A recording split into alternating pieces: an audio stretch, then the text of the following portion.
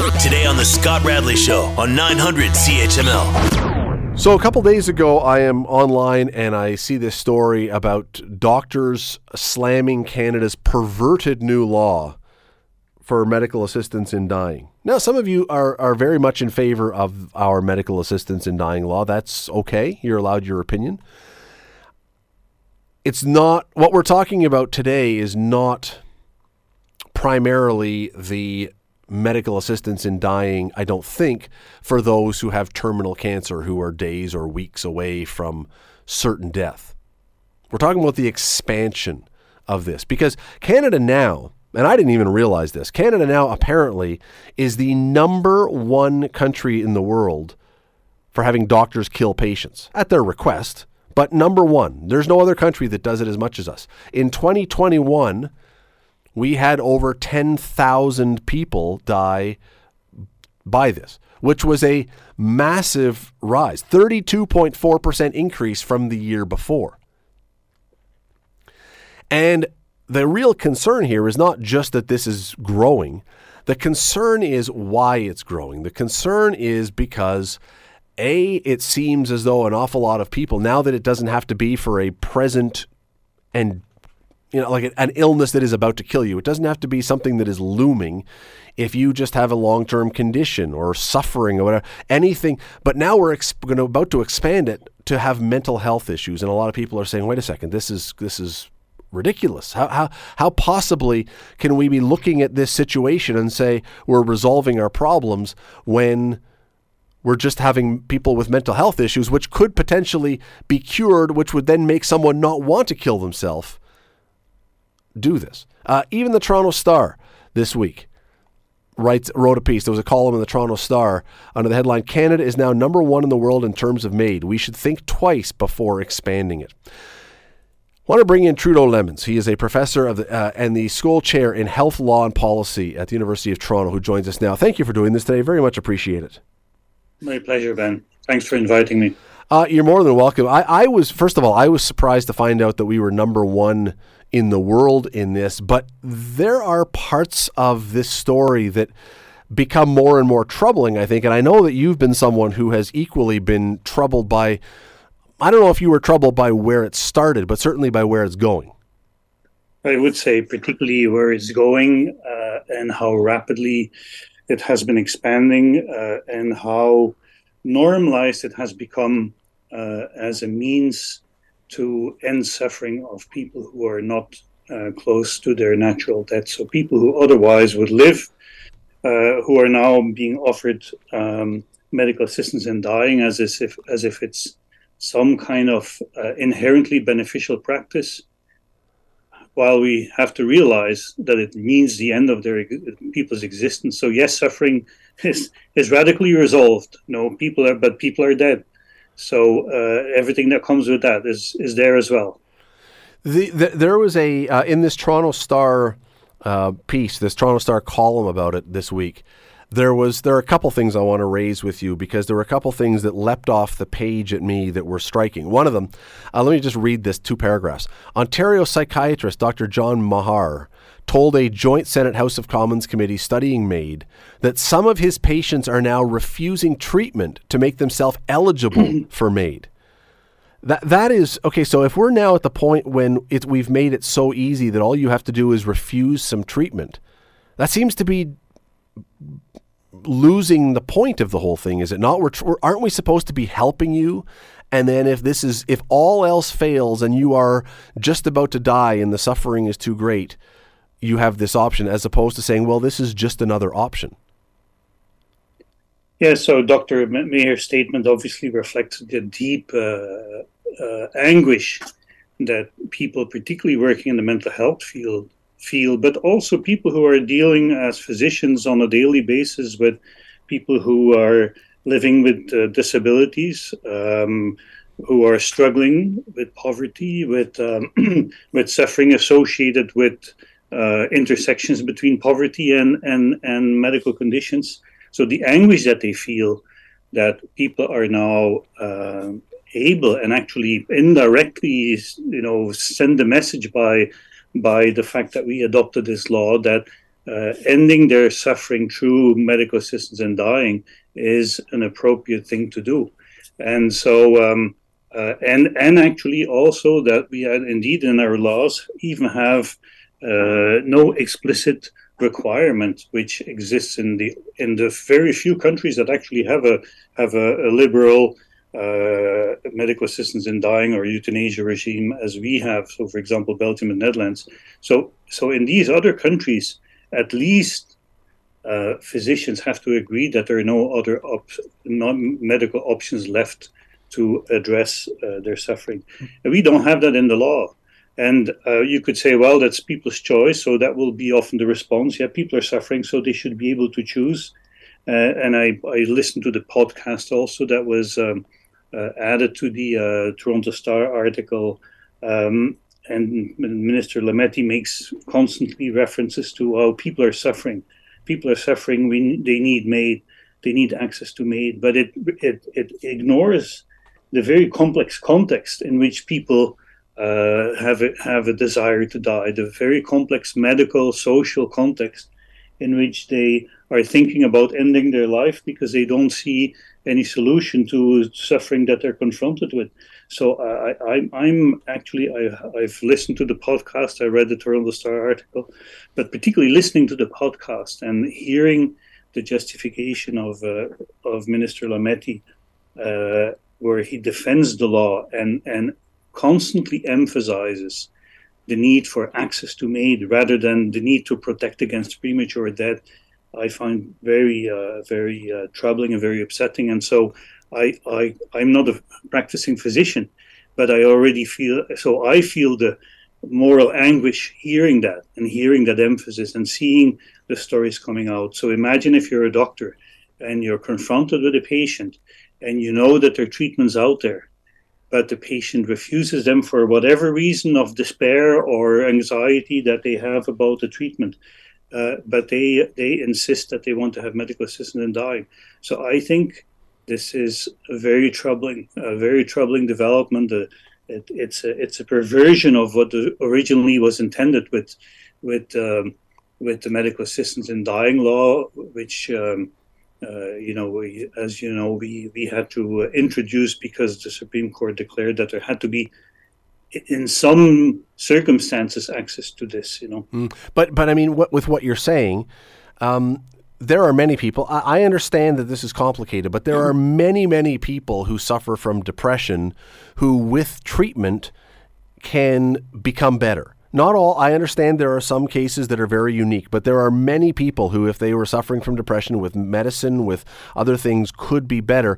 And if those people who are in the pit of depression, who may want to end their life, were given the treatment, they may not any longer want to end their life. Yet rather than saying what we have to do is bolster those treatments to help people get out of that despair, we're saying let's expand the opportunity to kill yourself while you're in that despair. That seems just totally wrong.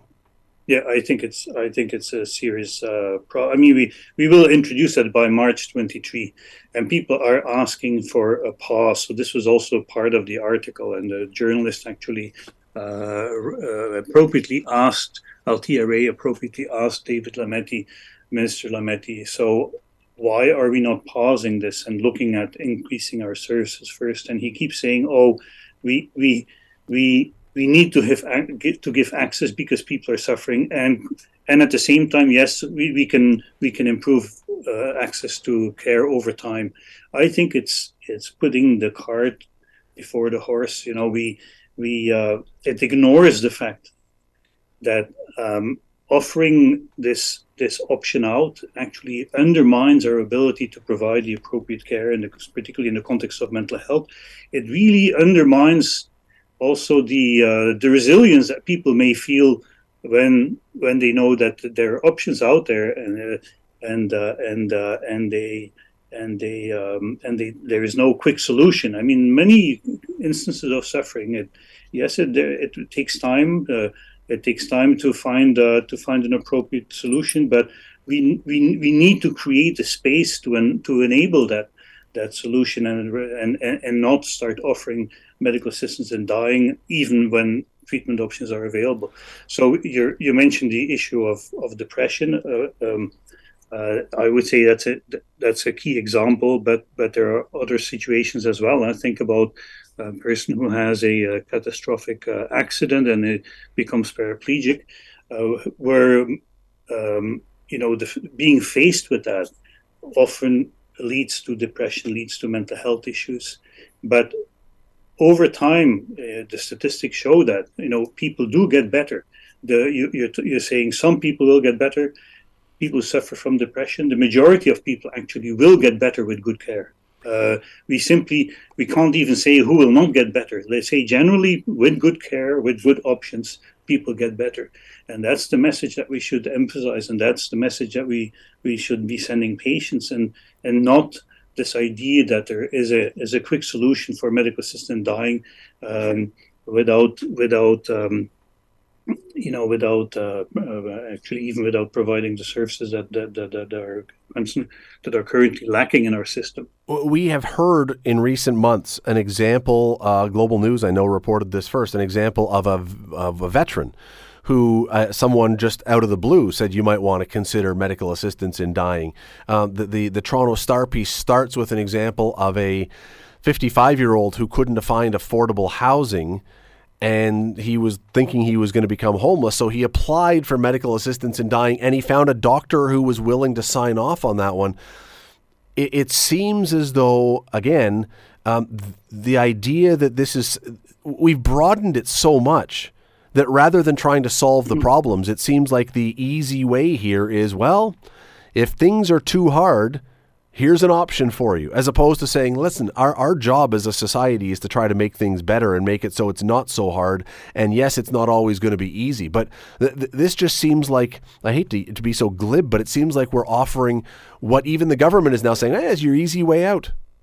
Yeah, so and I would say that, so Justice Minister Lametti explicitly states in the article and in the podcast that, he equates it with, people can commit suicide. So for people who have trouble having access to suicide because they are physically incapable, or he even mentioned maybe mental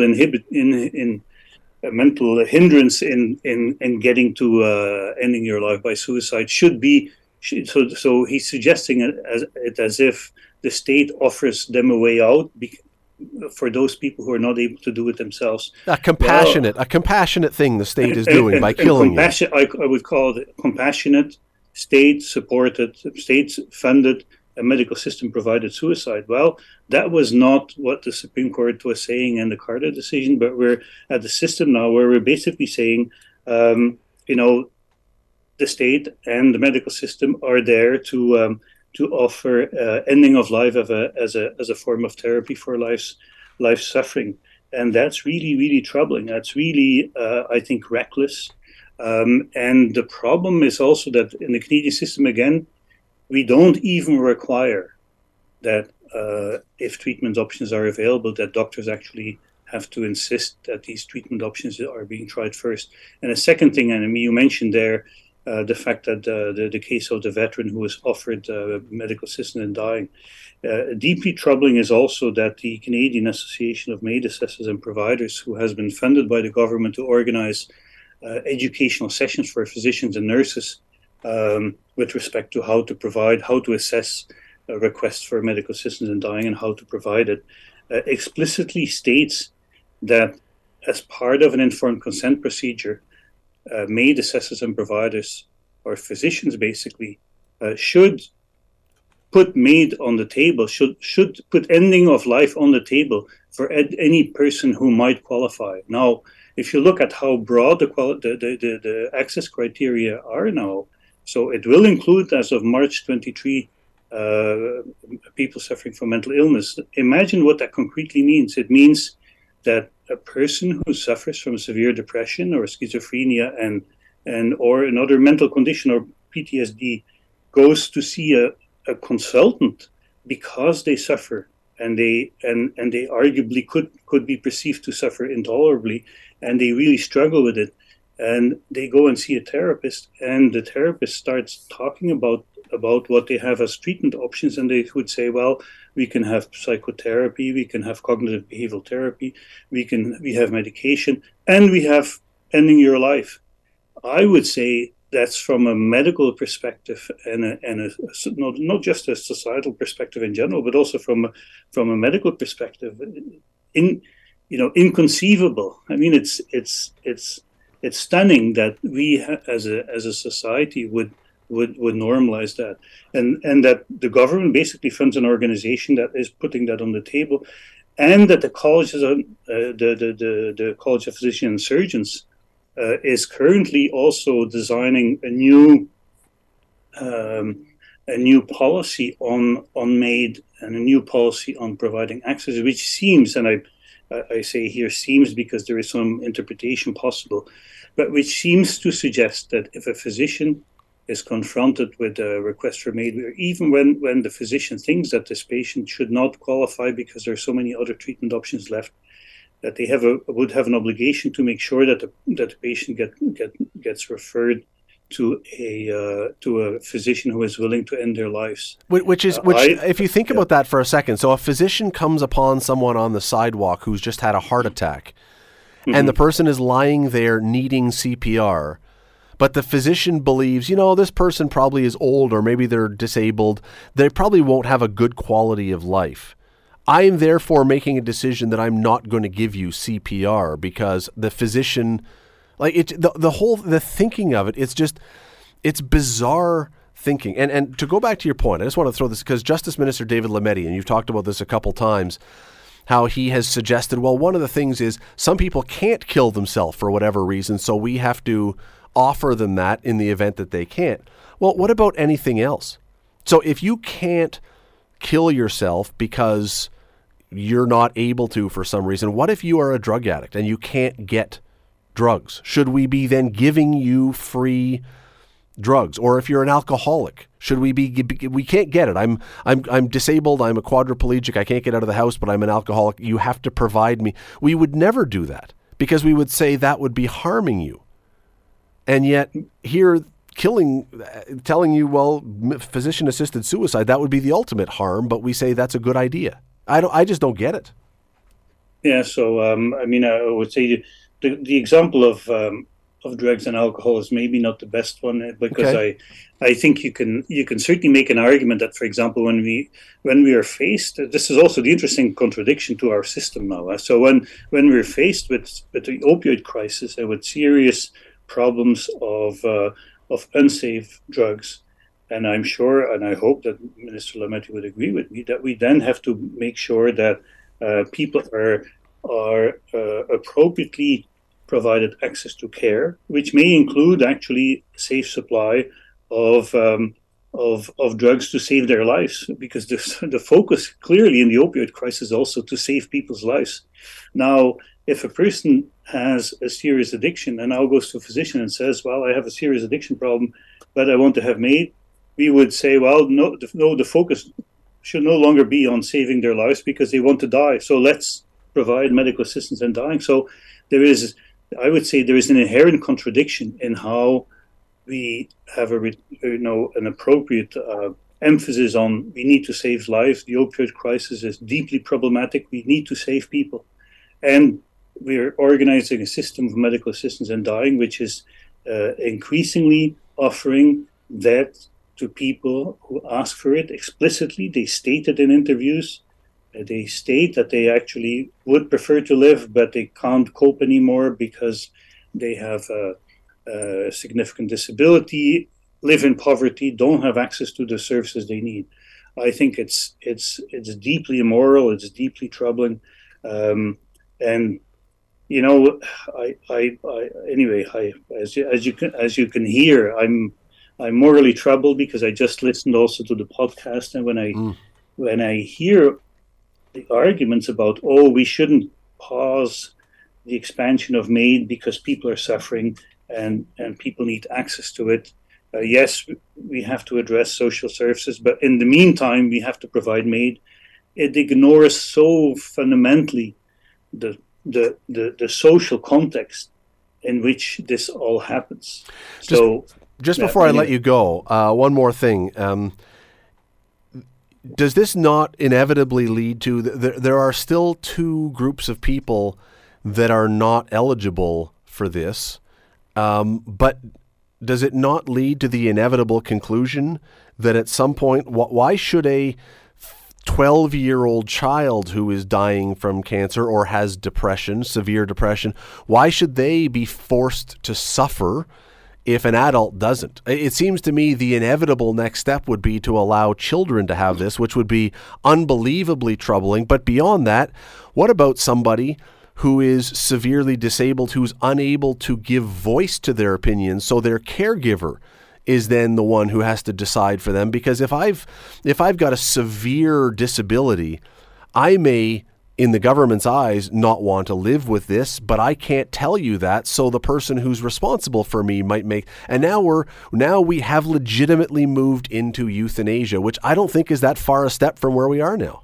No, but just to clarify, euthanasia is actually what we're providing. I mean, people don't like the term in Canada because we introduced medical assistance in dying, but we're doing exactly the same what Belgium and Netherlands is doing, which is, but you're probably suggesting where we would go to involuntary. That's what I mean. Yes, that's what I mean, and we don't seem like we're that far away.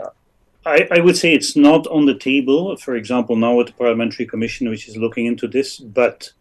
I hear you. I mean, the argument that is being put forward again in the interview and in the podcast is people are suffering. There needs to be a solution, and MAiD is a solution. Well, if we say that about people who are able to consent, why wouldn't it be the case then for people who are not in a position to really consent? So, will it go to children 12-year-old again? I don't think this is on the table yet, but we're talking for sure already in the committee. But mental health, sorry to interrupt, but mental health 5 years ago was not on the table. In fact, we were told specifically that would never happen, within 5 years. Yeah, so mature minors, I think,